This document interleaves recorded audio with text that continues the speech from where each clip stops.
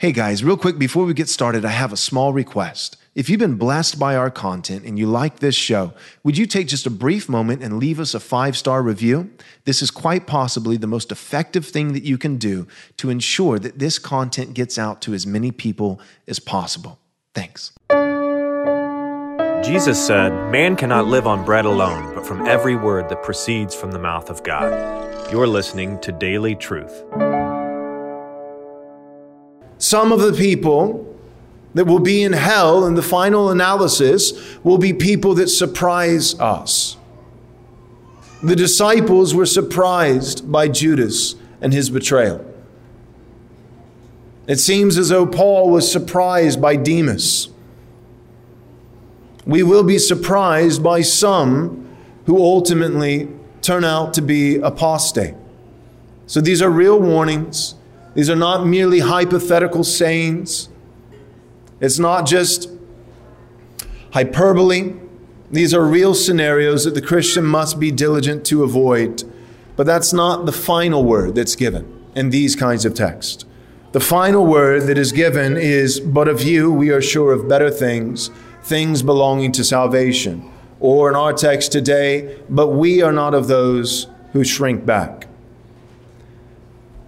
And these few verses, although profound, these few verses that always come on the heels of strict warning passages, these have changed my thinking when it comes to church ministry.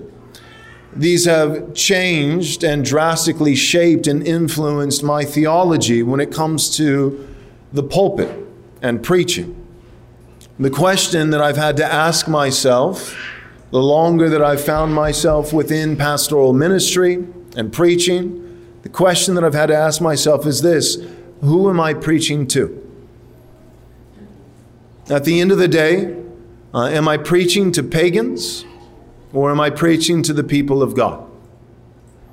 And I believe firmly and confidently that the answer is the latter, that I am preaching to the people of God. And that yes, we should preach everything that the Bible contains, which includes severe warnings. But we should preach those warnings as the Bible includes them, which is also not merely a severe warning, but a severe warning followed by a powerful assurance.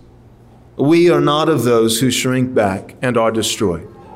You, Covenant Bible Church, are not of those who shrink back and are destroyed, but you are of those who persevere. And you are among those who will receive the crown of life. Can I promise that with a 100% guarantee that not one person under my preaching ministry, as long as I might live, that not one person would ever turn out in the end to be apostate? No. But that's the general rule. That's the general principle. Children, obey your parents, for this is good and pleasing in God's sight, that it may go well with you, that you might live a long life in the land that you're inheriting.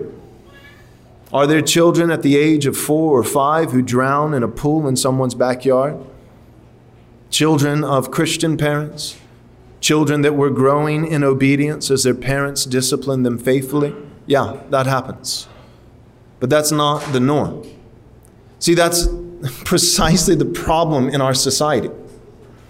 The problem in our society, the reason for such extreme degeneracy, is because what we've done in the name of equity, in the name of inclusion, ultimately, if we're being honest, in the name of Marxism, because that's what it really is that we have brought down the bar to the lowest common denominator.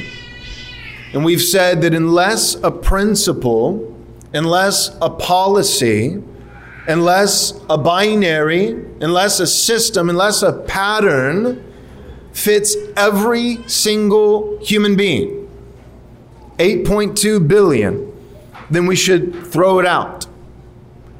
And the most minute and rare exceptions should be the normative pattern for all of society.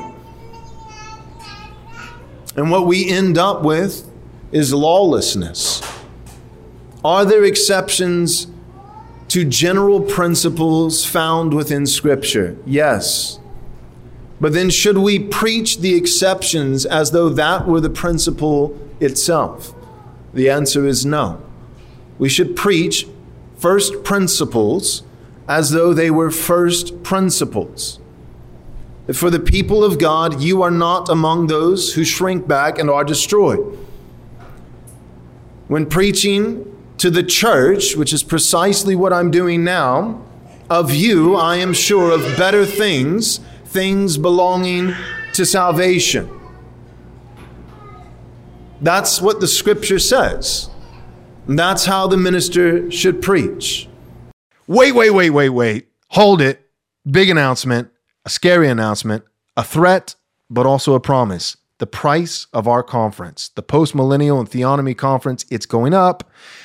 It's going up right after Reformation Day. We are going to hold the price at $100, which is super cheap for a 3-day conference with Dr. James White, Dr. Joseph Boot, Dr. Gary DeMar, and the guy who's not a doctor, so we'll say Pastor Joel Webben. We've got a great conference, May 5th, 6th, and 7th in Georgetown, Texas, just north of Austin for $100. Super cheap, but we can't hold that price forever.